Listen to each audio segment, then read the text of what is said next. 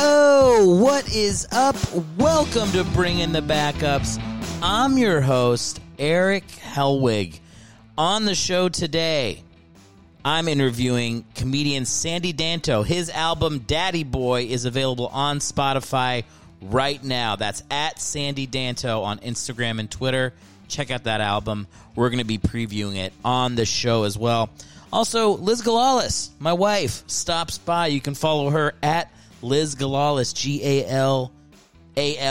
Why did I say that like I couldn't spell my wife's name? That was humiliating. Galalis. Follow her on Instagram and Twitter as well. She's got some great content. Thank you to everybody that got us over 100 reviews on Apple Podcasts in less than 5 months, guys. That is awesome. We really do appreciate it. When we get to 200 reviews, we're 98 away. But when we get to 200 reviews, Tom Brady ran a 5.28 at the Combine, the NFL Combine. That was his 40-yard dash. I'm going to beat it. I'm going to put it on YouTube. I'm going to kick Tom Brady's ass 40-yard dash style. If you want to see that, go on Apple Podcast, write a 5-star review. Please feel free to insult me in the reviews as well. That always makes me laugh a lot. I don't take myself too seriously, all right?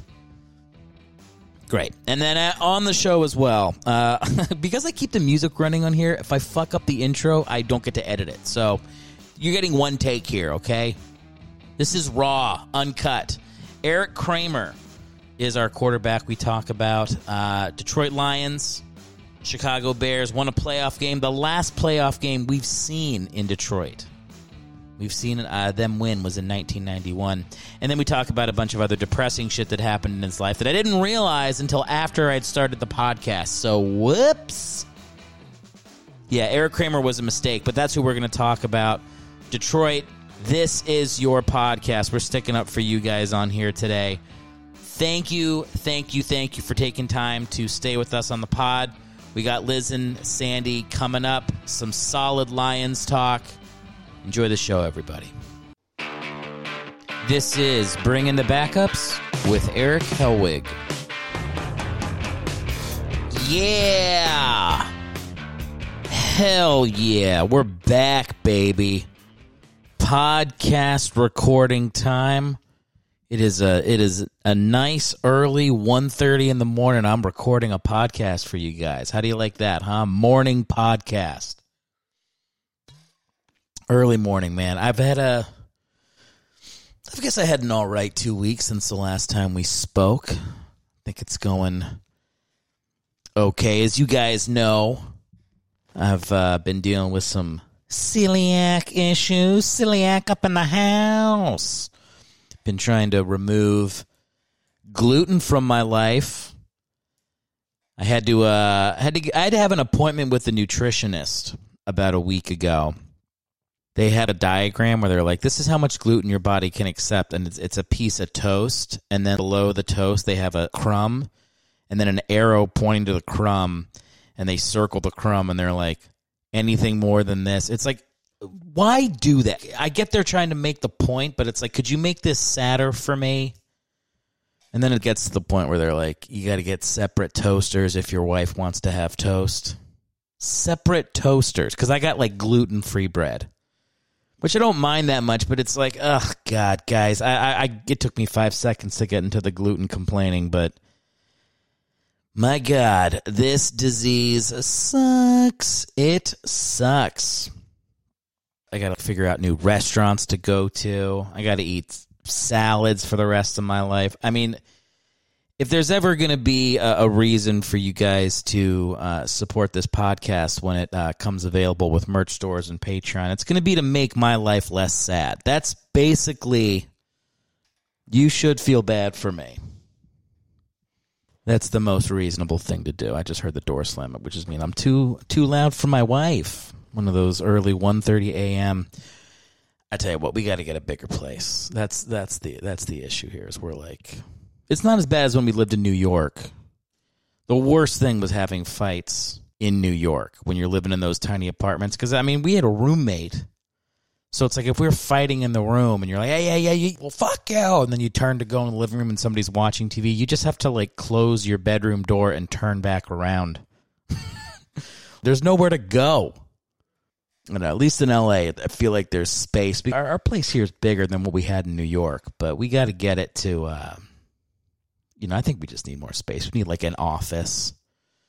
I can throw up some soundproof foam, keep the voice locked in. I think that'd be nice. I think that's what the goal is. Those are my celiac updates for you guys. I got to stop with this. Like, why do I need to add to your struggles in life? I don't know. It's because it's my fucking podcast. You don't have to listen, everyone. I mean, here's the other thing. It's like when I listen to podcasts, I'm like, when I get annoyed with people when they start being like, too complainy, or I've just listened to them too much, their voice starts to grate on me. Maybe they start like saying stuff I don't agree with politically. I'm like yelling back at the podcast. It's like I always get frustrated because like it always feels like they want to have a conversation, but you can't. It's just them talking, and usually recorded a week before. Unless I like start doing a radio show where people can call in, hey, you got Eric in the morning. Someone calls in, it's just them jerking off on the other end. Like that's got to be, if I want to get past the feeling of like, I want you guys to carry some of the responsibility of the conversation. That's what's nice about radio is they don't talk that much if they have call-ins.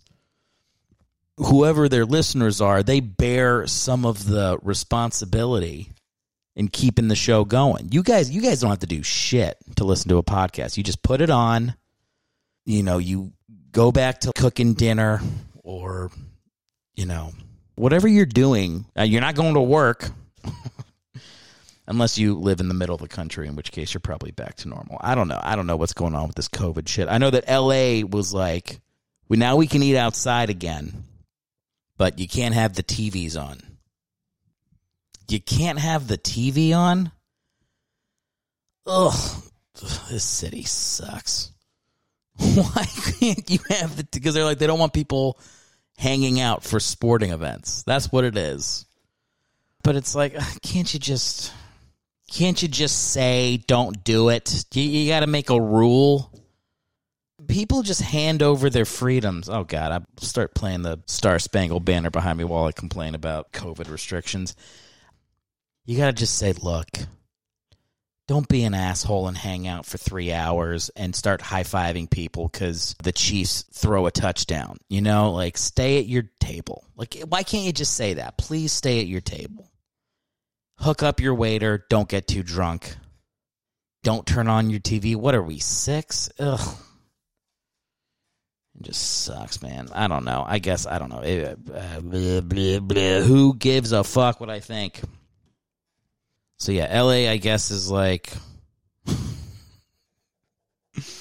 just sending those mixed signals. That's how they roll.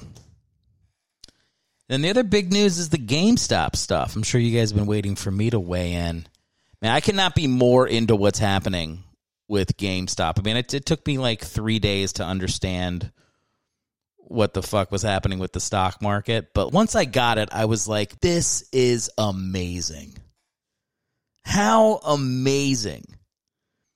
I had a buddy who was like, oh, these guys are going to lose their money. It's like, dude, the point is not to make money.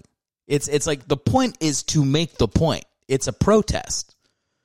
But it's the best protest because it's literally doing exactly what these banker fucks have been doing for decades. And it's just mushing it right in their face. These bankers are getting butt fucked in front of all of us. And it's the coolest thing I've ever seen. I love it. Keep it up. You better believe I bought some fucking GameStop. I did, man. I bought it. Hold the line, everybody. Hold the line. And I'm telling what you're also seeing. Anybody who's a corporate hack is like, well, it's always nice to see the little guy run, but, I'm just worried that they're going to lose their money. Shut the fuck up. Dude, people know exactly what risk they're taking. They want to mush it in bankers' faces. All right, that's what this is. You're showing your true colors, all right? I'll leave it there. Love the GameStop stuff, man. It's been sweet. I got to get to the first pre-planned bit. I got a couple pre-planned bits for today. This first one's great. I shouldn't say that. I shouldn't build it up too much. This first one sucks. Nah, that's overcorrection. This pre-planned bit is what it is, and if you enjoy it, great. And if you don't, I don't really care that much, so here it is. Welcome back to another edition of On This Day in Backup History. Today we travel to New England, not to burn witches at the stake, but for a backup quarterback. Steve Grogan, a Mexican food enthusiast, ate an entire plate of tamales at the I need you to take out the trash. What are you doing? I'm recording On This Day in Backup History. My book club is coming over in like 5 minutes, and I need you to take out the trash like you said you would. I have to record On This Day. You can do that later. Just take out the trash. I can't. They only give me one take. We record it live, and then that's it. This will all be on the final version of On This Day in Backup History. Oh my God, fine, I'll do it. No, then I'll never hear the end of it, all right? I have like 5 seconds till the fucking music stops. Just let me finish this one shot to record On This Day in Backup History. Oh, fine. Steve Grogan shit his pants against the Browns, and it was hard to tell because they're the Browns. Who do you record these for? This is my fucking job, lady! I'm your wife. You cut me a break! Don't call me lady.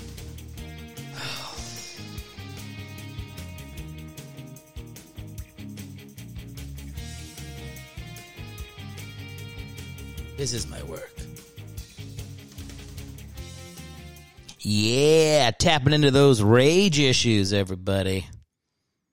My interview for the week, who we're gonna get to in 20 to 30, is a very funny comedian, Sandy Danto.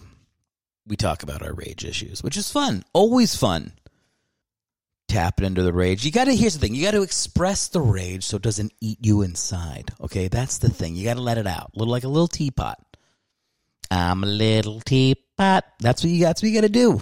You hold it in, you end up murdering somebody later. You end up who's the guy that wants to eat people's hearts when he's banging them? I can't remember the name. He's got like a goofy name. Why is it okay to like judge what somebody does sexually in the bedroom? As a guy that's into kinky stuff myself, I'm like, what is wrong with people? You can do whatever you want as long as you're not actually eating somebody's heart. Right? What's the suspicion level of podcast listeners that I eat people's hearts right now? I mean, whatever it is, it's ticking up. It's the possibility that I can only achieve orgasm pretending to eat people's hearts is higher than it was 20 seconds ago in everybody's mind. That's what's happening. I don't care. I don't care if that's what you think about me. Go for it.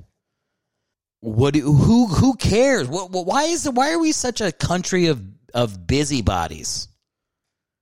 Don't you guys remember Mind Your Own Beeswax? Ugh, the celebrity worship in this nation of ours is sickening. Who cares what celebrities think? They're just like idiots. I don't know why we care. I don't know why we need heroes anymore. Hasn't this year shown us that nobody's a hero, with the exception of Redditors with a little bit of Wall Street knowledge? Oh, it's so awesome. It makes me happy. I think to it many times a day over the last week or so. I love it. I love it. Here's the thing, like I don't want us to have to behead a banker. This is the better option. Is put a couple of these hedge fund bros out of business. They're bros. It's bros that do this. And look, I speak from experience. Okay, I'm not going to go into the timeshare thing again, but I used to sell an invisible product. So, justice is being served up. I like it. Hot and fresh. All right, let's get to our quarterback. How about our quarterback, Eric Kramer? Now, I picked him because Sandy Danto, our interview, is from Detroit. And I was like, well, who's the last quarterback that won a playoff game for Detroit? I know they've only won one playoff game in 63 years. That streak, that does not get enough play as far as, like the Chicago Cubs haven't won a World Series since Taft shat in a bathtub or whatever. But the Lions are right up there. I mean, that's unbelievable. So it was 91 was the year. Their backup quarterback, Eric Kramer, backing up Rodney Peete, and Andre Ware gets it done in 91. Wins them a playoff game against the Dallas Cowboys, baby. Eric Kramer making it happen. Let's look at this guy, huh? He's from Encino, California, where we might move soon. Got to go to the Valley. That's where we can afford a new place. But what are we going to do? So Encino, looks like I might be moving to this guy's hometown soon. Where'd he go to? Let's see. He played at Los Angeles Pierce College. Then he goes to North Carolina State. Wolfpack, baby. Did not get drafted. Practice squad with the Saints in 87. Atlanta Falcons in 87 for a little bit. Then Calgary Stampeders. Love it. Who doesn't love somebody with a quick trip to the CFL, man? We've got a couple guys on the program that have done that, huh? Cleo Lemon. That's probably it. I don't remember who else we've had on the show. But, yeah, Calgary Stampeders for 3 years. Looks like he did all right. Yeah, he did okay in the CFL. But then, here it is. Detroit Lions, 91, 92, 93. Gets them their only playoff win. Now, look, as an Eagles fan who's got one Super Bowl under my fan belt with a backup quarterback doing it, I got to love me a backup quarterback winning a playoff game, getting a team into a championship. The roar is back. It was for like a half a season, and the Lions went back to being terrible for 3 decades. But look at this.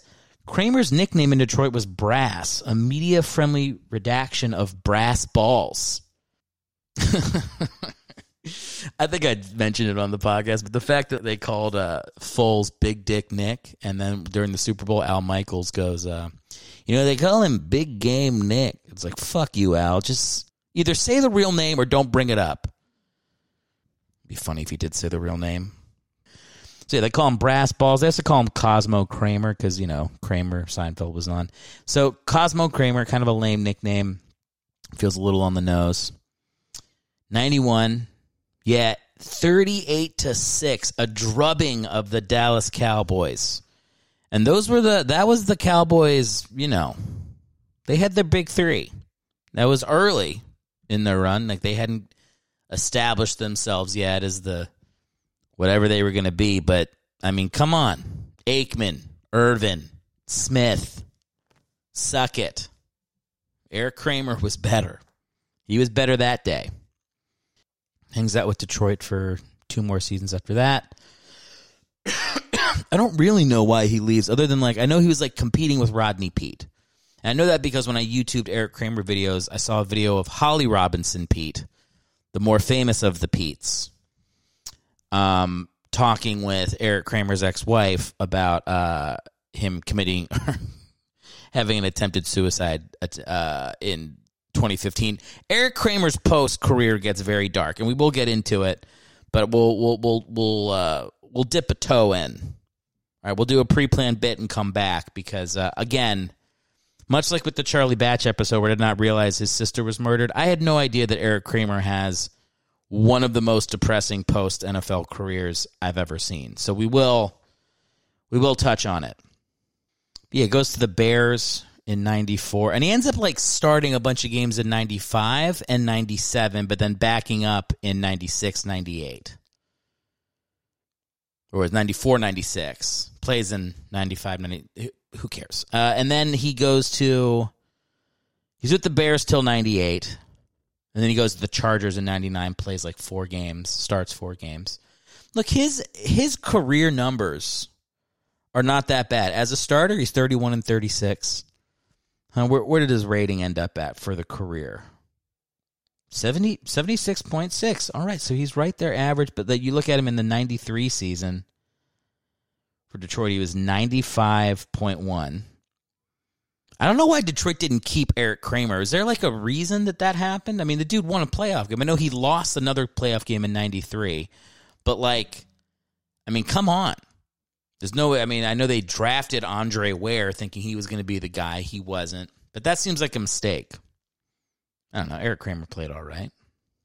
Let's look at his touchdowns here. What do we got? Touchdowns. 92 touchdowns, 79 interceptions. More touchdowns than interceptions. That's not too bad. Not too shabby. Completion percentage, 57.3. Okay, that sucks. But yeah, okay, so like a better than average backup. That's what we're going to go with Kramer here. Yeah, I like him. I like this guy. All right, we're going to get into his post-playing career. It's a bummer. But before we do, you guys know what's next. Bring in the Backups presents Letters Home from the Bench. September 29th, 1999. Stony Case writes, Dearest Annegret, citing a local poet, hark the raven nevermore. The blackbirds of Baltimore no longer feel necessity for my service and have relegated me to third string. Months earlier, team leaders spun yarn of a battle between myself, Tony Banks, and Scott Mitchell. Their deceit always sounded a dubious refrain. Whoever rises to the top shall prevail. But as the designation Stony Case suggests, I have sunk to the bottom. How far does the bottom reach? I must go now. I'm duty-bound by an early season wager to yield Tony Banks a hot stone massage. The name Stony Case will be the death of me. With eyes towards our future, I send my love. Stony.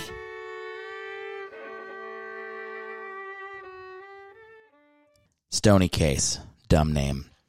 I forgot to mention Liz Galalis in the opening bit. That was Liz Galalis. You can follow her Instagram, Twitter, at Liz Galalis.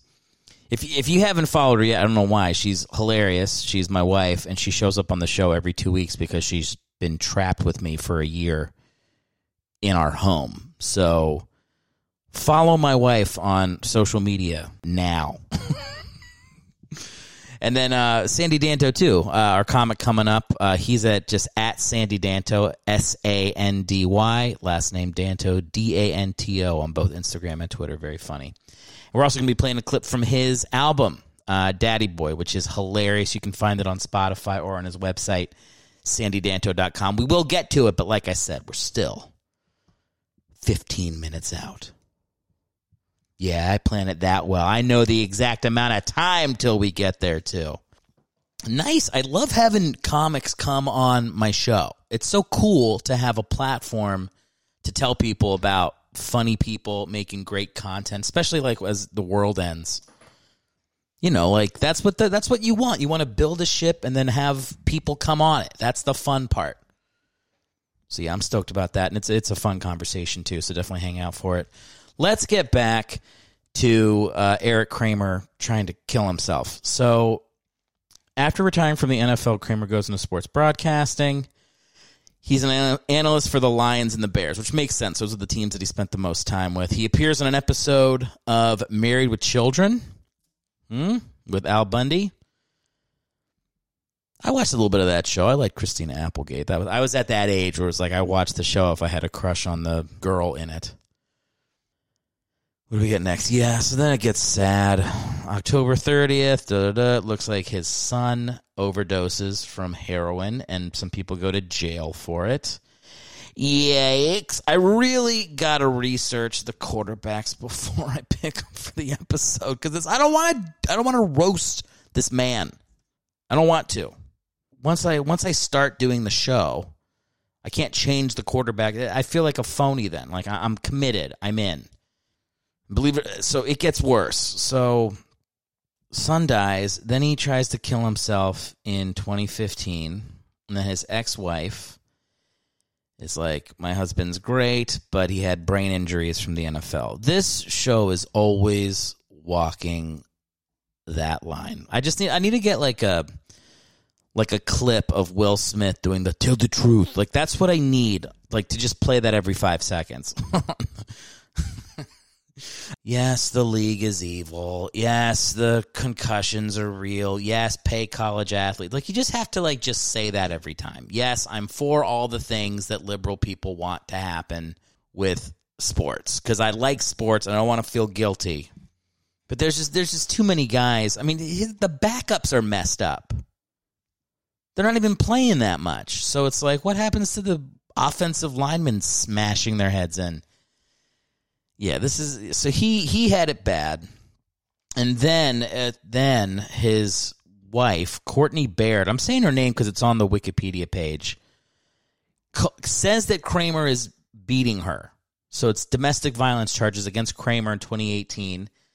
Then 2 years later, LA County drops the charges against Kramer and then arrests the woman and charges her with 12 felonies, including elder abuse, identity theft, and forgery. I'm not fucking around. Per legal documents obtained by TMZ Sports, Kramer said he suffered a traumatic brain injury after attempting suicide that left him with a lack of mental capacity to legally consent to marriage. They get their marriage annulled. This woman stole $50,000 from him before they were married. Gets the marriage nullified in 2019. Oh my God. And then she found a guy with a dead kid and CTE who tried to kill himself and tried to steal all of his money. And then she accused him of domestic abuse. Oh my God. Fucking monster. Ugh. Courtney Baird. Unbelievable. Hopefully she's still in prison. She should be. Christ. Look, I'm all for the Me Too movement, all right? But this is why we can't say believe everybody, all right? You got to take it seriously when someone has a allegation. Oh, it's his whole Wikipedia page is this woman stealing his identity. Why did I pick him for the quarter? God damn it. This is on me, guys. This episode really is on me. Like, it's way more depressing than it needs to be. Let's get to the... Sorry. Look, Eric Kramer, thanks for the postseason win. I did watch a couple interviews with him, and, like, you know, he doesn't look too messed up. He looks like he's fully recovered from his gunshot wound to the head. Yeah, this one was a mistake. This is the worst one so far. This is the one... If I was going to ever just scrap one of the podcasts and just put the interview up, this would be the one. But I'm not going to do it, all right? They can't all be diamonds, all right? Sometimes there's going to be a little nugget of shit in the rubble. That's what you're getting today. All right, that's all we need out of Eric Kramer, all right? Best wishes. God be with you, or Allah, or Satan. I don't care. Whoever you believe in. Nothing. Remember that South Park episode? Oh, my science. One of my favorite episodes of South Park. Yeah, this guy's had it rough. Hopefully he's coming out of it. Huh? He's doing a lot of, like, what do you call? Like, like mental health. Why am I still talking about it? Move on. He's alive. He's doing better. Done. The Lions. Are my Detroit fans still with me? If you are, man, I feel like the Lions they hired the best dude. I saw that Dan Campbell guy, like, yelling at the press conference. He's like, here's what I know. Here's what I know. We're going to bite off a kneecap. Here's what I know. We're going to fight Detroit.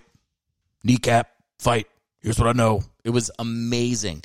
And it was fun to watch. Like, this is what it always is, man, with these fucking nerds that cover football that have never played football. I include myself. Look, I don't cover football. I've never played. Really. So, like, I know enough from my rage and other sports I've played that, like, in the moment when you're trying to rile up players, you say crazy stuff in a locker room. Like, that's a football coach. And look, the Eagles just hired, like, some, like, dweeby looking dude. I'm sure he can motivate players too, but, like, at the press conference, he's like, we're going to be smart. We're going to be a smart team. And how about this guy? How about the Lions guy is threatening to eat the other team? I mean, can all coaches be like that, please? More of that. Entertainment. Give me like a tight end that just got out of the league 2 years ago. That still like looks like he wants to strap it on and go play in the fourth quarter. I love it, man. To me, I'm like, I don't know why every head coach in the NFL isn't a former player 5 years out of the league who's yelling at his introductory press conference. Why not always that? Like, who's the guy from the Rams? He's like a little dude. They hired him when he was 26 years old. He's like the towel boy that's been like writing plays on the whiteboard while the team goes out there and play like gladiators. I don't know, man. I love what Dan Campbell was doing. And I was not one of those people that was like, oh, his lack of decorum is so... Fucking get over yourself. These idiot media guys, and all they want to do is rile people up. Just have a take. Here's my take. Hot take. Let me just say the opposite of the dude sitting across from me at the table so that we can talk about it for 15 minutes. What Dan Campbell did was amazing. It was amazing. And I'll tell you why. You know, this year, like, I was having fun, especially in the playoffs, rooting for the Browns. Nice to see the Bills coming up. I think the Lions, man, you got Dan Campbell. I like that coaching staff. I think Jared Goff is not that bad. You get a ton of draft picks, getting rid of Stafford. And as an Eagles fan, you hired Deuce Staley as your running back coordinator. All right, now, like, ever since Barry Sanders retired in Detroit, your running back has basically been like me. You've been going to, like, open mics to find your starting running backs for the last 15 years. Deuce Staley is going to get a 1,000-yard rusher in Detroit, man. That's what he does. This dude was undervalued in Philly. He had him as the running backs coach for like 8 different coaches. He's been there for a decade and hasn't gotten a promotion. Thank God he left, man. And I hate that he left because I love Deuce Staley. He's one of my favorite players as a kid. But now he's in Detroit. I love that staff that they built there, man. They're going to be a team to watch. I'm into it. All right. Got through the suicide stuff. Let's get to our third and final pre-planned bit. If you want something done right, you need to do it yourself. Unless it's telling your audience how to support your podcast, because that shit gets old real quick. I think you should outsource it. And that's what I've done. Welcome to My Friends and Family Plug My Show. These are real people with real reasons why you should support me. I hope you listen. I hope you hear, and I do hope you support. I'm Eric's brother. I personally don't enjoy his podcast very much. I played collegiate soccer and really enjoy MMA. While I like football, who cares about backup quarterbacks before I was alive? Hey, Eric, pick a smaller niche, dickhead. Eric's website is erichellwig.com. Please go there to subscribe to his podcast. Follow him on YouTube, sign up for his newsletter, and much more. Again, the website is erichellwig.com. Have you guys heard of Joe Rogan? He's my favorite podcast. Joe Rogan, the shining light at the top of the hill. Thank you to my brother for helping us out with my friends and family. Appreciate that. Super Bowl. People listening to this, it's going to be the week of the Super Bowl, or maybe the week after. I do these every 2 weeks, so some people are going to be getting to this late, and we will already know who won. Here's the thing. When you go to that Super Bowl, the most important thing is don't go to a party. Not just because there's coronavirus. That'd be like a good reason to not go. And luckily, don't worry, LA's on top of it. They don't let you watch TV if you go to a bar. Watch it in your house where there's not a bunch of people around who don't like football. Oh my God, is there anything more aggravating than going to a Super Bowl party and having people like next to you or behind you complaining about football while you're watching the Super Bowl? It's got to stop. Super Bowl parties, just don't invite people unless they don't like football. Unless they do like football. It'd be like if I went to a play, like on Broadway, and I sat down in the seat, and then the show starts, and I just start shitting on their costumes and how much I hate theater. Well, then why am I there? Leave the party if you don't like what we're doing. If there's one positive from coronavirus, it's that everybody has to watch the Super Bowl by themselves. All right, I think that's good. I think the people who like football will watch. The people who don't like football can, enjoy another season of Umbrella Academy. I don't know. Whatever you're watching, just don't ruin it for everybody else. And we got another great Super Bowl. What do you want? You got Mahomes and you got Brady. I'd be cool seeing either one win. I feel like rooting for Tom Brady's like it's just like watching Darth Vader. Like at the end of Rogue One. This dude cannot be stopped. He just can't be stopped. What was I listening to? Who are the guys on FS1? Oh, my God. What's the name of the show? Speak for Yourself. That's who it is. It's Marcellus Wiley and Manuel Acho. I love that show. That's like the sports show I go to. Yeah, and they were talking about whether or not it's going to be, like, if Brady beats Mahomes, Mahomes can never catch Brady. Like, if Brady just retires afterwards. And I was like, yeah, that's kind of like the way to go. Like, would Brady try to do like Elway and win like 2 and then retire? But TB12, he wants to make money on that. And the whole selling point of that is like, I kept playing. So, like, I don't think he's going to retire just because he wins a Super Bowl or 2. I think he's going to play until his arm falls off. So, we'll see. I don't think he'll be happy just beating Mahomes twice in the playoffs. Once in the Super Bowl and then, I guess it was 2 years ago when they beat him in the championship game. I think Brady's going to keep going. Like, he'll think he's better than Mahomes when he's 47. So, yeah, I think the Chiefs will win, but Mahomes is just he's so good. It's like you're watching like The Natural versus the sociopath. Tom Brady's a sociopath. Do you watch that thing where he's got the 7 quarterbacks that got drafted in front of him, and he has their names all memorized, and he's like driven by it, and it's like, I know athletes have to like stay motivated, but he still gets like teary talking about not getting drafted until this 7th round. This dude's been to 10 Super Bowls, and he's still, I don't know what I'm saying. Like, it's coming from somebody who goes to therapy, and I'll be like, oh, yeah, I got in a fight with somebody, and your therapist is like, it's because you had an issue with your father when you were 6. I'm like, yep, that's why. So I guess what I'm saying is things motivate you years later. Okay, I'll lay off Tom Brady. Use the draft as your motivation. Use it, Tom. Whatever you need to keep going. All right, guys, it's that time. Before I do, I want to let everybody know Sandy Danto has a comedy album out. He put it out in 2020, recorded it at the Punchline in San Francisco, legendary club. Sandy's an amazing comic, and you don't have to take my word for it. I've got a bit queued up right here from his album. Take a listen to it. We'll come back, and then we'll head right into the interview with Sandy. When you're a comic, you got to do side hustles. Here is the lineage of side hustles that I have had as a comic. Sold weed. Directed gay porn. Took care of children. And if you think that's just a joke, you're sorely mistaken.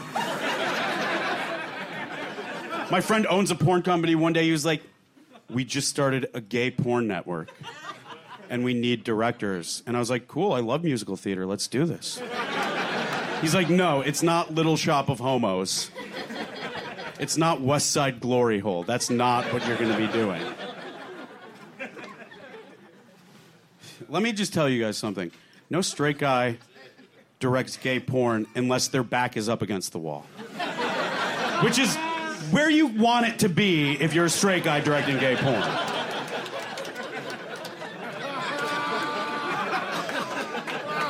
I am really just trying to get on TV. That's all I'm trying to do in my life.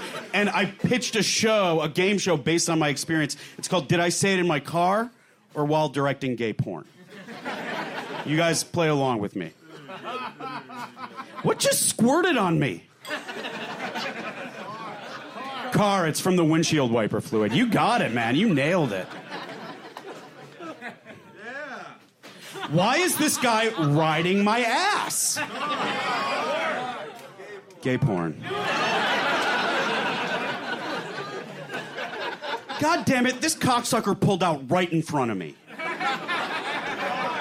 Both.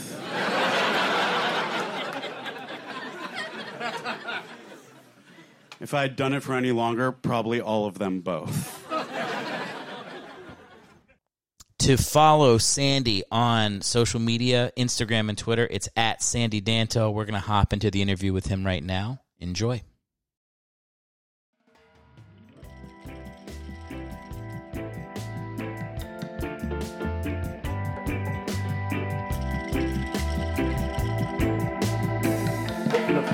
The first election I remember being around for was probably when Clinton beat the first Bush. And I cried because my father was very conservative. I don't know why I'm saying was, is. He's with us. Good. Yeah. And like, I even have a photo. I think we must have gone to like a rally. I have a signed picture of him from when I was a kid that was up in my room. And I remember just being like, I was just so heartbroken that George Bush lost. And I couldn't have, I don't know how old I was. I was probably like 5. But it felt crushing. That's and so interesting. Now I look back on it, why would, as a parent, I'm like, I would never let my kid get that wrapped up. Yeah, first of all, I've never understood the rally. Pep rallies in high school, sure, you're trying to get kids excited about the big game. But I've never understood how a candidate's rally, it's all people who are already going to vote for that guy. Yes. Or girl. So what, like, I don't get how it gets you more support. If anything, and I'm undecided and there's more traffic and all that, I'm like, fuck this candidate. I don't like, he's making my life inconvenient already. I'm voting for whoever isn't making me 10 minutes late.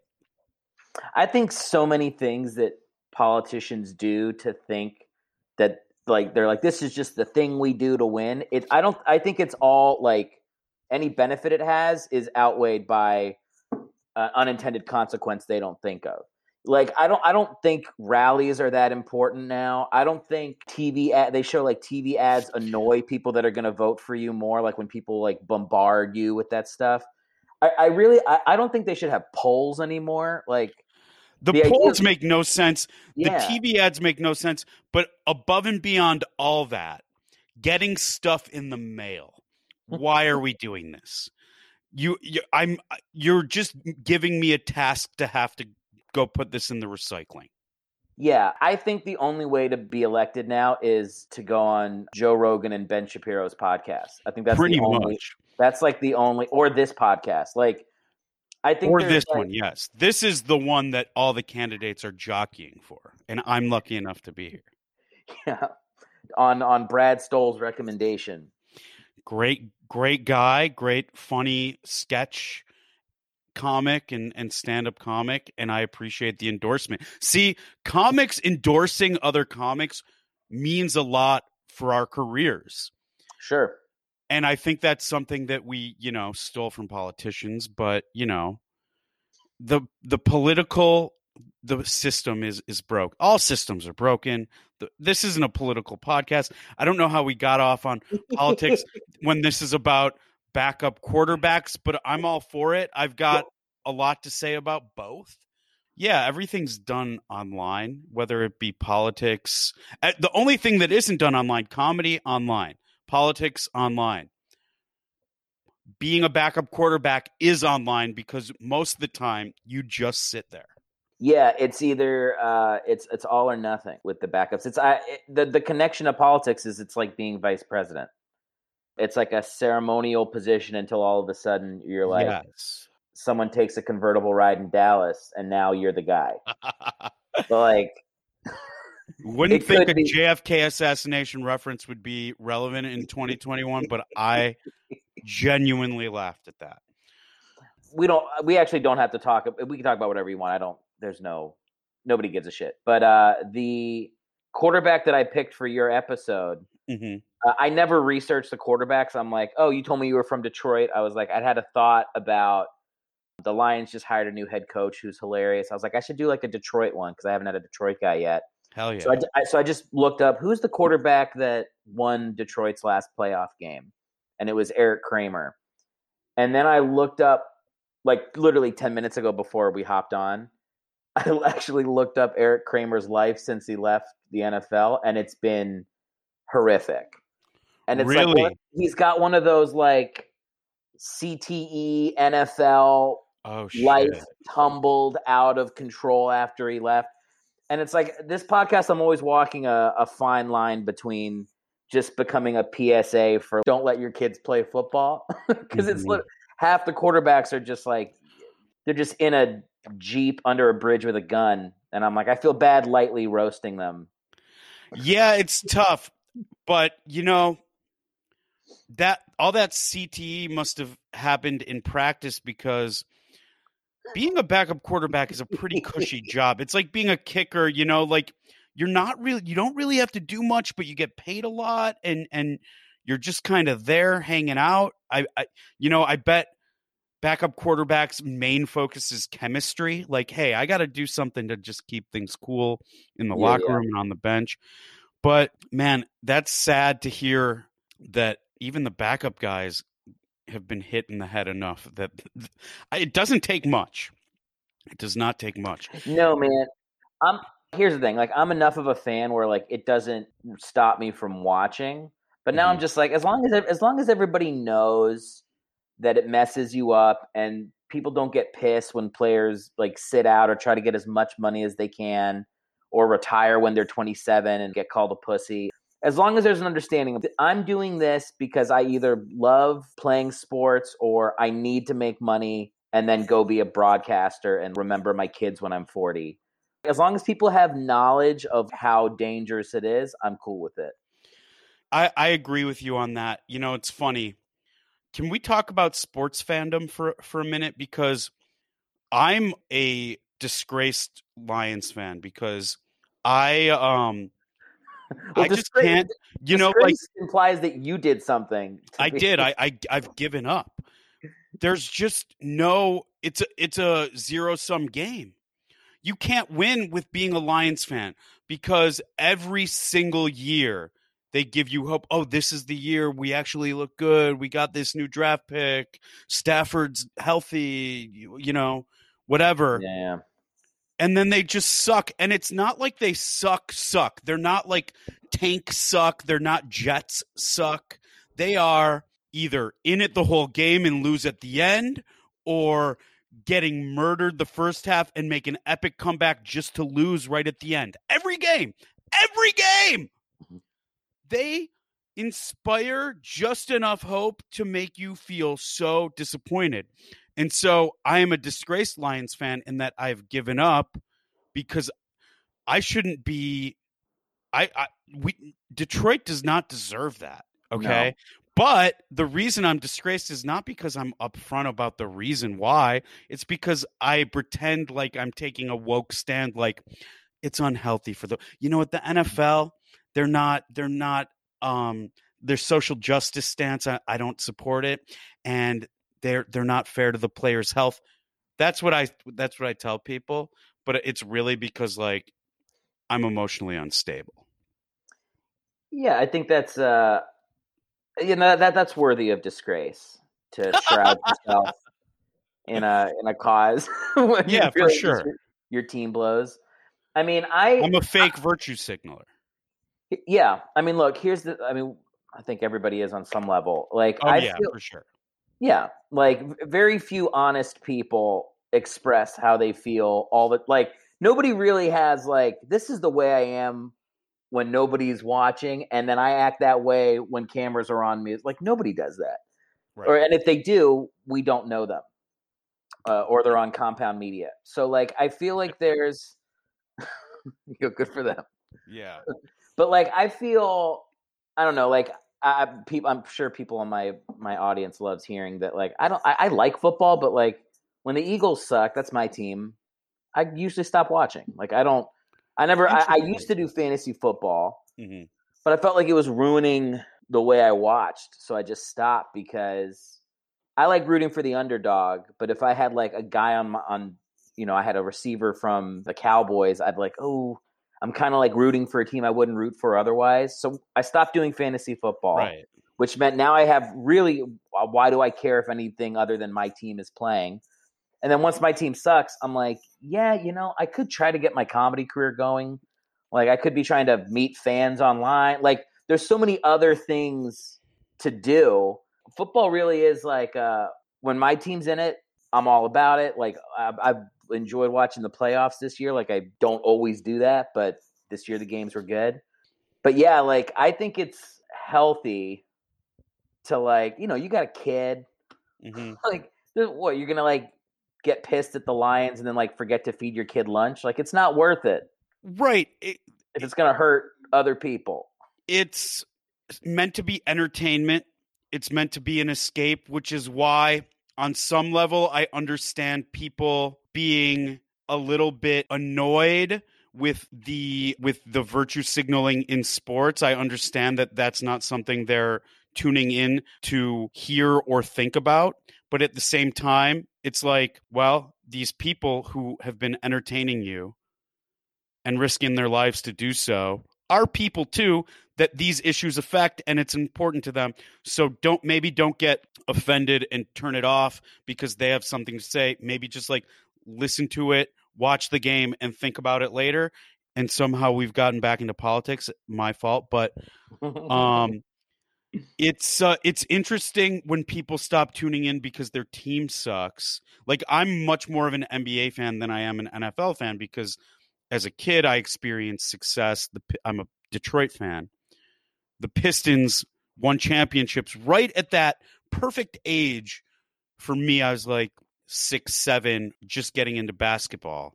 And then in my 20s, they won again. And I think it depends on your franchise and their level of ineptitude. Like Philly, I know until recently just had heartbreak after heartbreak with the Eagles. Donovan McNabb, there was promise, but he didn't deliver. And then you guys finally like had this amazing quarterback. He got injured. And then the backup quarterback, there we go, won you guys a Super Bowl. And that's such an amazing story.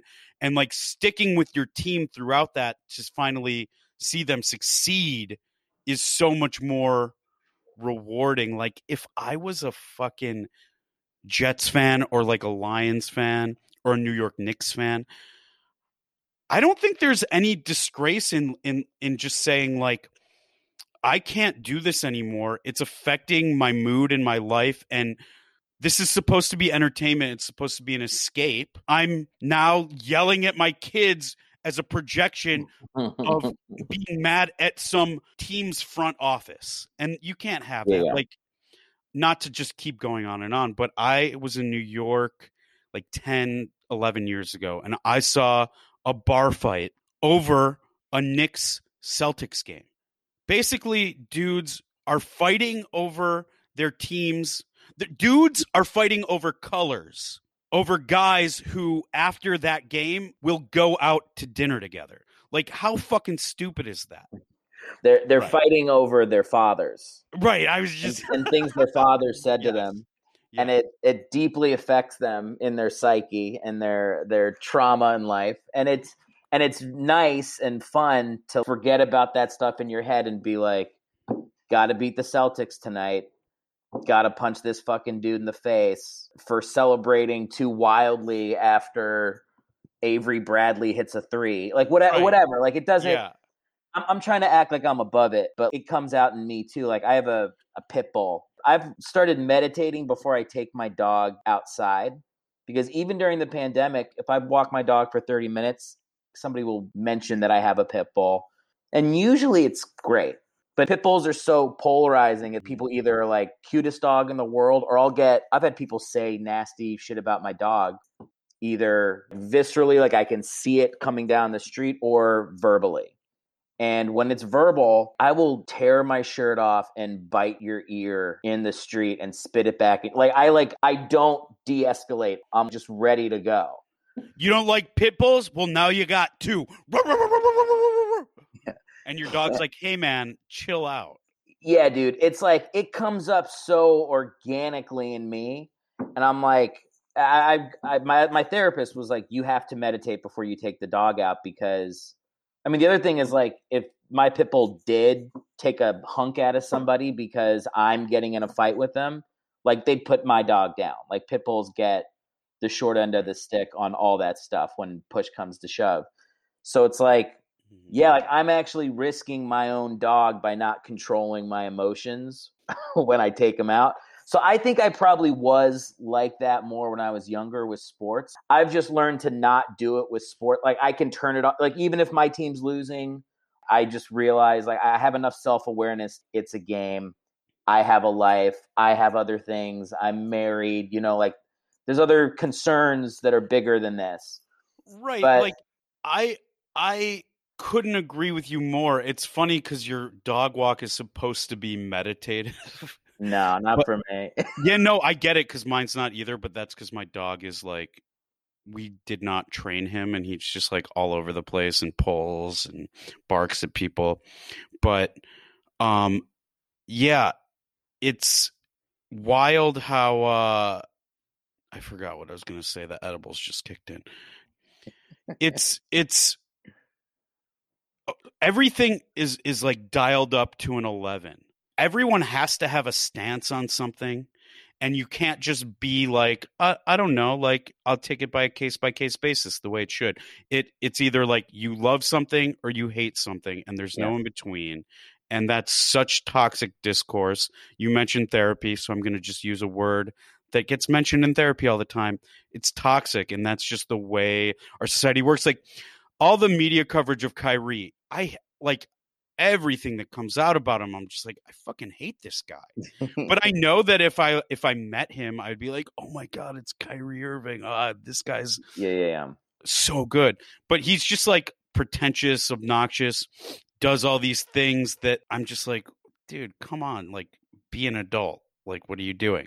But then he'll go and like buy George Floyd's family a house. It's like, well, now I don't know if you're doing that to win people back or if it's sincere, seems sincere, but it's like all perception because I know, like I said, if I met this guy, any player I've ever hated, I know that if I met them, Pistons fan again, went to the Pacers-Pistons game right after the brawl, the next one.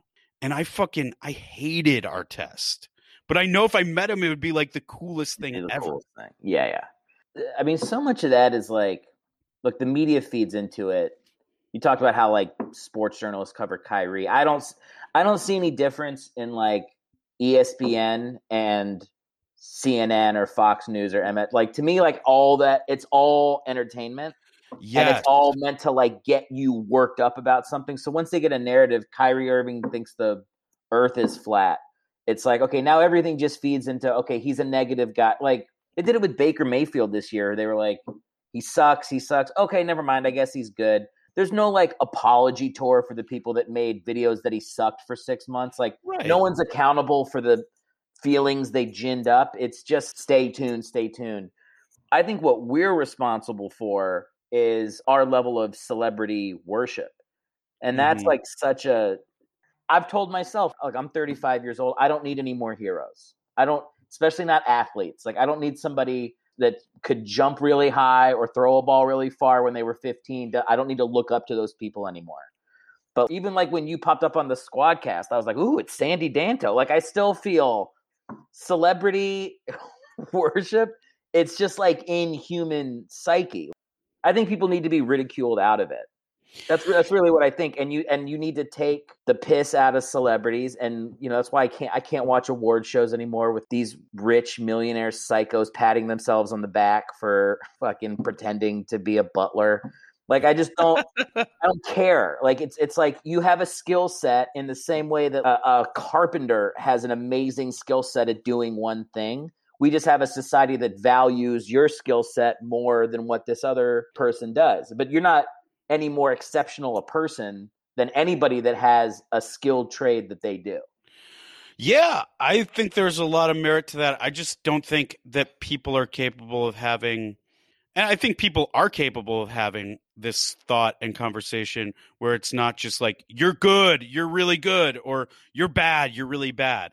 But that seems to be that comes out, especially in sports and news media about people. I think social media, to an extent, really exacerbates that, but then there's some nuanced conversation capable in it because, there's just more voices. It's really weird because if the media glomming onto something and then it turns out to be overblown, there's no apology tour or no retractions or anything. It's similar to what comics go through. So it's like Kyrie came out and said on a podcast he's a flat earther. Yeah. And I think later he like said that he was joking. And it's like this weird, everyone's so weird and multifaceted, and every issue is too, because as comics we say things off the cuff that were like popped in our head that we think is funny, not always realizing the consequences or that it may be perceived as offensive. And so then all these other people hear it and they're like, fuck this guy forever. This one thing he said, he stands by. This is the platform he lives on. Fuck this person. These are his statements. Yes, these are the words that this person lives by. Yeah. But at the same time, when we grew up, I'm pretty much this. I'm 37, but my last 2 birthdays don't count because they weren't recognized due to the pandemic. And then before that, my father-in-law died, and I my birthday wasn't acknowledged. So I'm still 35. Yes, but 35 again, girlfriend. We grew up at a time where like any TV show or movie you'd watch, it was like New York was this hellhole. Yeah. Everyone from New York is an asshole. If you're from New York, that means you're not nice. That's not necessarily true, but that's what a whole generation perceive. Like in the same vein, all French women don't shave their armpits. They all smoke cigarettes. They all are assholes too. It's like when it's in movies and TV shows and you don't have any other experience with those kind of people, that's all you have to go off of. So I do understand on some level jokes framing a stereotype that can mess with people's perceptions and make them hateful towards a whole group that don't deserve it. But there's no nuance of anything of like, if somebody says, if I say something on this podcast, doesn't mean that like in a week I might not reflect on it and be like, I was wrong about that. Yeah, well there's zero room now for irresponsible thought because every thought gets broadcast like you're saying it at a fucking presidential debate. But like we used to have town squares where you could just yell shit out and like, 50 people would hear it.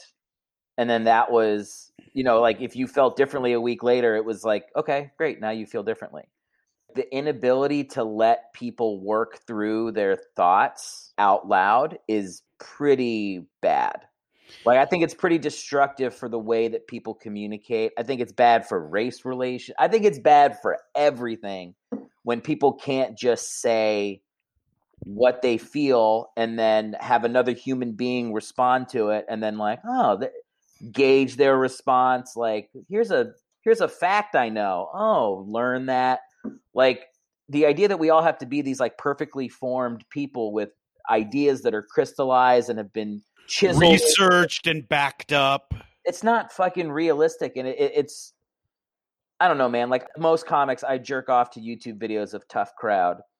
And when I watch that show, I'm like, this is what people actually need to watch. Like, you need to watch like a racist comic talk to a black comic with Colin Quinn moderating. That's the only thing that's going to get us out of this. Is like, I agree, and just context of things, and people not taking every single word without a grain of salt. It's just insane that cancel culture is dangerous and has gone too far. But I'm not familiar. What is this? I think it needs to somehow shift, and I don't know how for this to happen. But instead of cancel culture, it should become accountability culture, and people should be okay with things they don't like hearing and voice their disapproval of it without it being condemnation.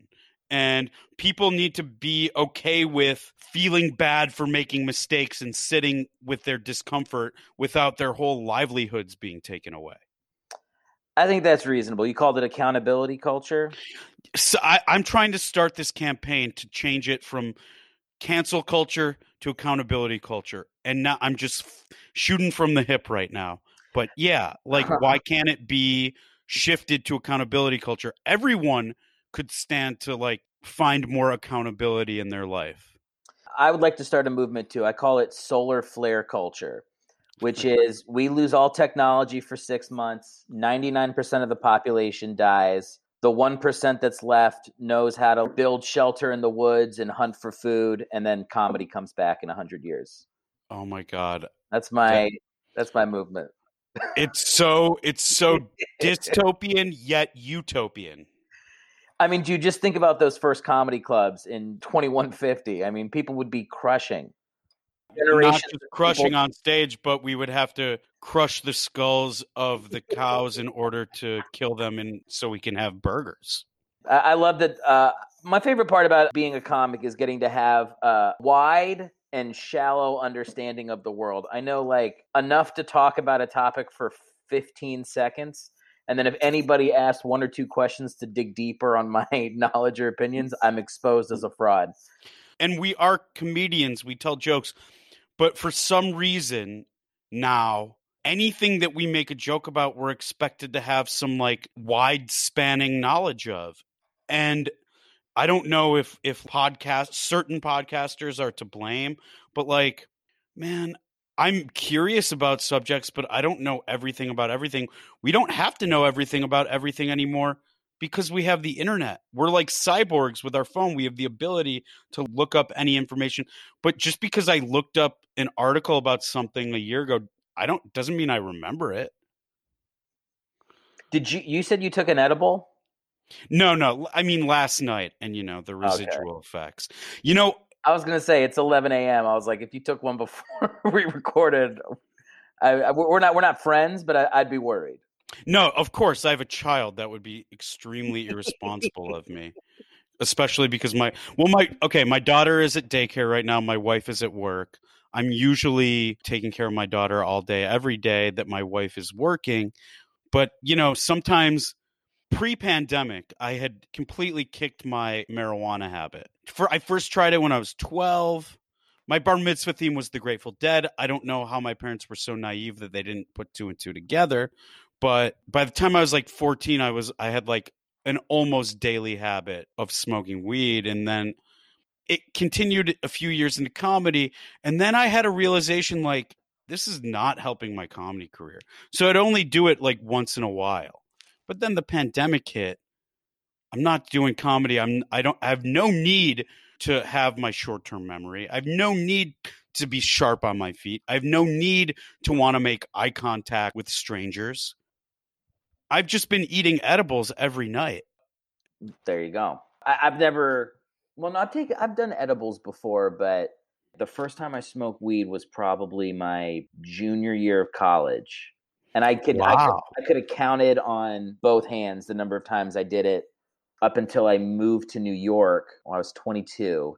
And then it was like a little more available. Mm-hmm. But yeah, I've only bought weed once. I was 30. It's just never been right. I've felt called to other vices, but for whatever reason, maybe it was just my dad scaring the shit out of me when I was a kid. But like I was just never called to do that in excess. So like for me, look, during quarantine, like that drinking never came up, but like eating like a starving bear before he hibernates, that's been my vice. Oh my God, did you freeze? Hi.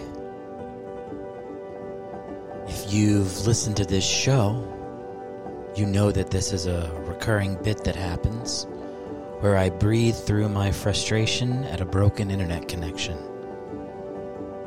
If you're new to the show, that's what this is. The fact that the internet dropping out is something that happens regularly on my show is fucking infuriating. But I'm choosing not to focus on that right now. the thing I want to focus on is a mantra. And that mantra is very simple. Just breathe. Just breathe.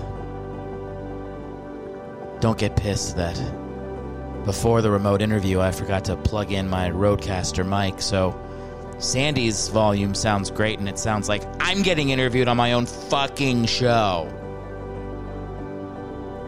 I'm not gonna get mad about that. Hope you're enjoying Sandy and I talking about cancel culture too.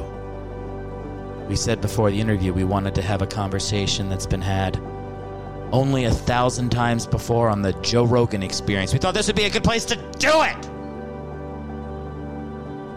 Woo! But I'm not going to get mad. Enjoy the rest of the interview with Sandy. And don't forget to breathe.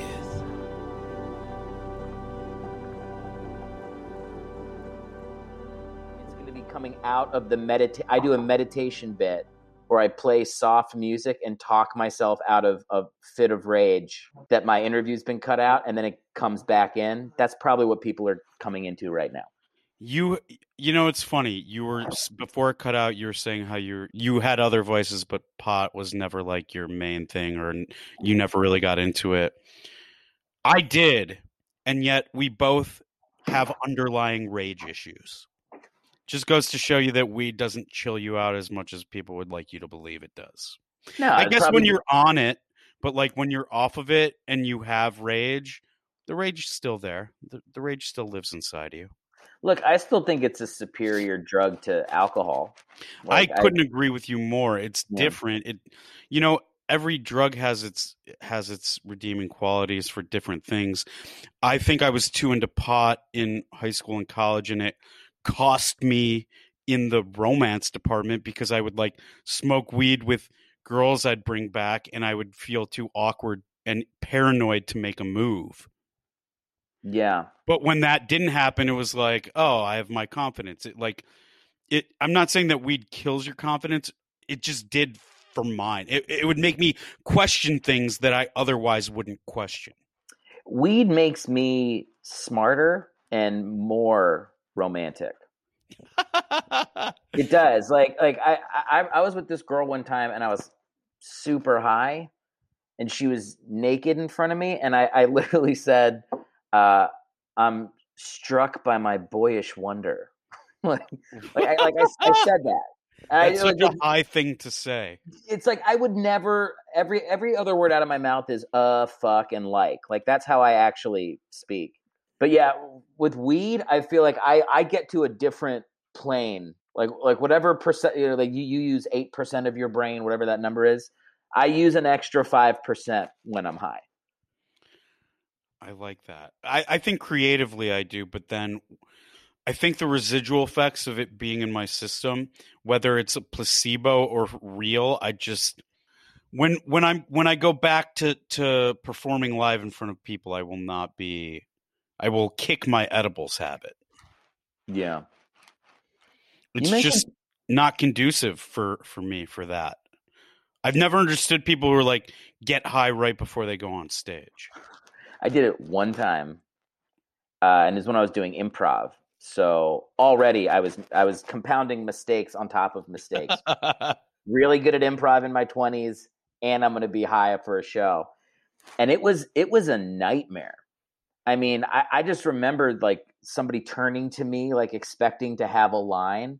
And I'm just staring at their face like, oh, it's been like 5 minutes since I spoke. There's like 100 people in the audience right here.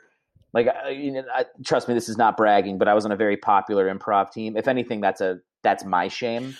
Improv gets a bad rap, man, because when it's good, it is the best.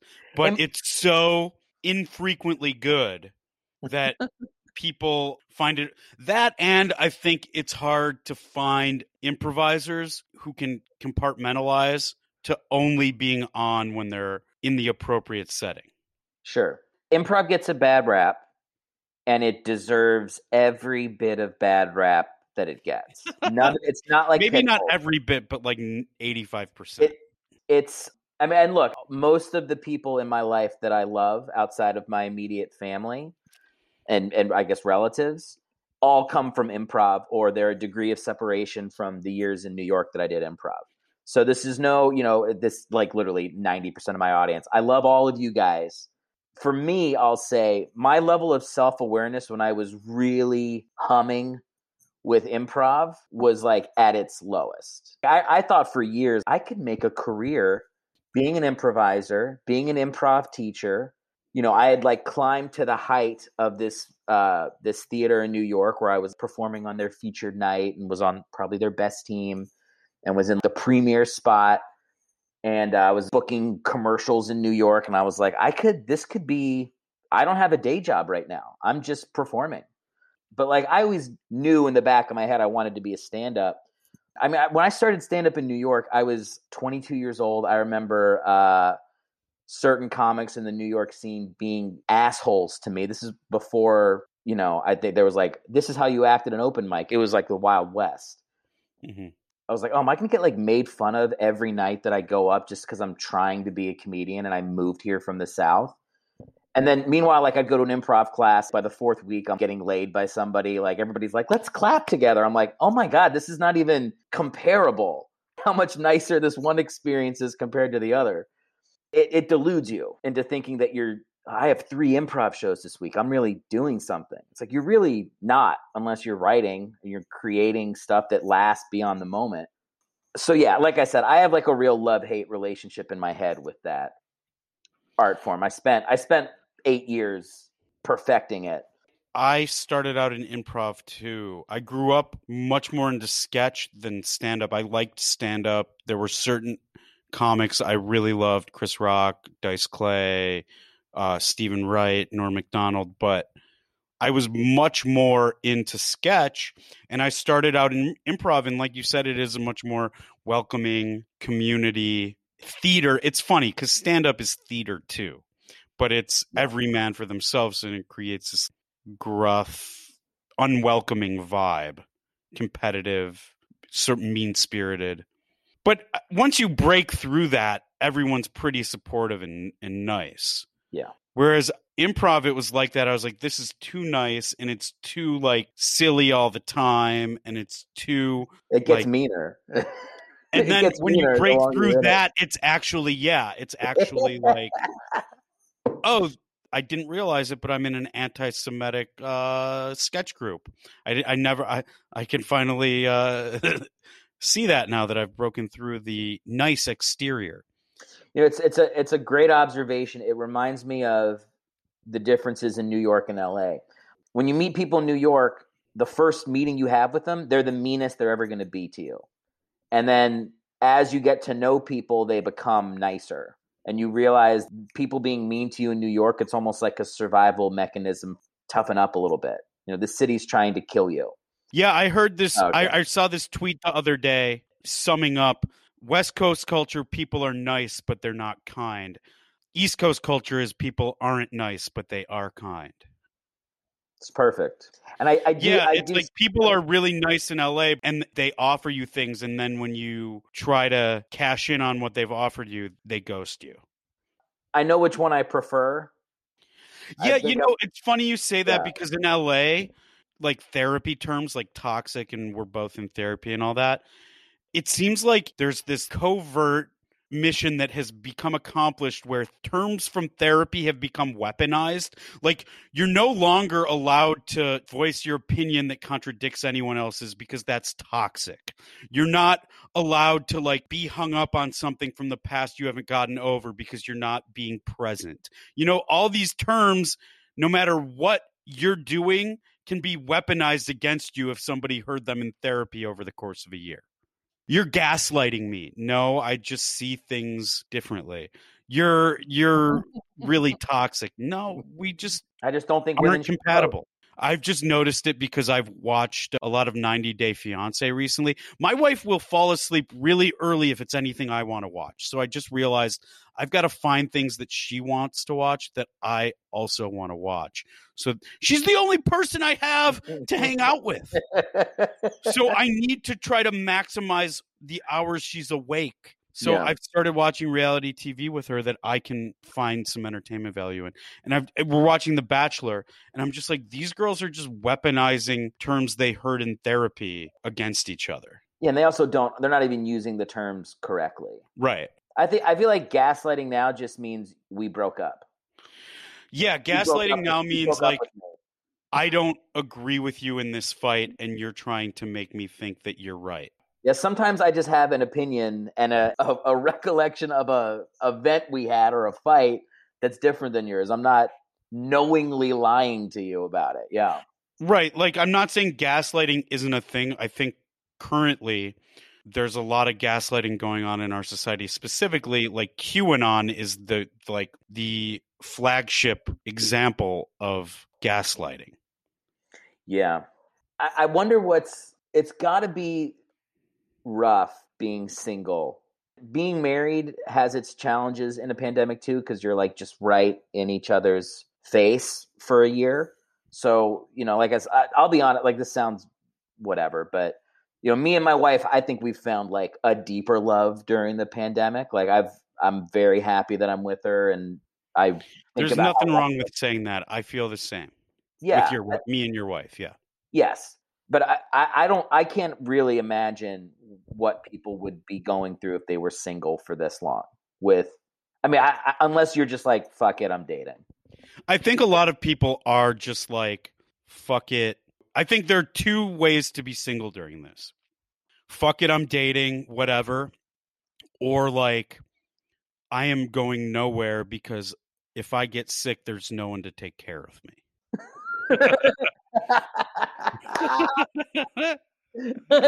Because there's no one to take care of me. It's very funny, but also a bummer. Yeah, it's such a bummer. But yeah, being married during this has been great, but it's also like, yeah, you do find out a lot when you are forced to spend more concentrated time with each other. And if your dynamic works because you both work or one travels a lot, then, that'll get exposed. But also like, you can't work on the relationship as much in the pandemic. Like, you can't go on dates. You can't have new experiences. You have to come up with creative ways or compromises in order to get things to work. And that could lead to a greater understanding, a deeper connection, or it can like fucking tear you apart. Did you ever watch American Gladiators? Hell yeah. The old one, the real one. Yeah, of course. Yeah, it's like that final obstacle course, the Eliminator, that's what it was called, where whoever the better contestant is, it will show like the cargo net, the running across, the little like bike treadmill with your arms. It took like 3 minutes to run it. There's no cheating your way through it. The better athlete will win every time. So I feel like it's kind of like that with relationships in quarantine. If your relationship sucks, now you know it. Get married or break up. And now you know how a backup quarterback feels when the lead guy is never unhealthy. What a great way to tie it in a nice bow as we're getting to the 45-minute mark. Well done, Sandy. That's what I do because I too have improv training. Yeah, you always got to end it where it starts, right? I'm a Herald guy. You get it. Worlds collide. Yeah, third beats, man. Look at these two There is people. a lot of, similarities between the Herald School of Improv and football. Yeah, it feels like we're forcing it now.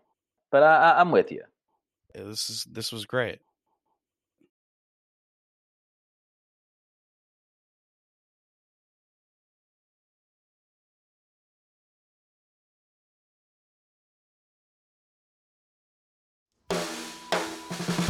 Thanks for listening to the show. To hear more Bring in the Backups or help us grow, please subscribe on iTunes or Apple Podcasts and leave a written 5-star review. Or subscribe and hit the notification bell on YouTube. For info on the show or how to see Eric live, visit erichellwig.com to hop on the newsletter.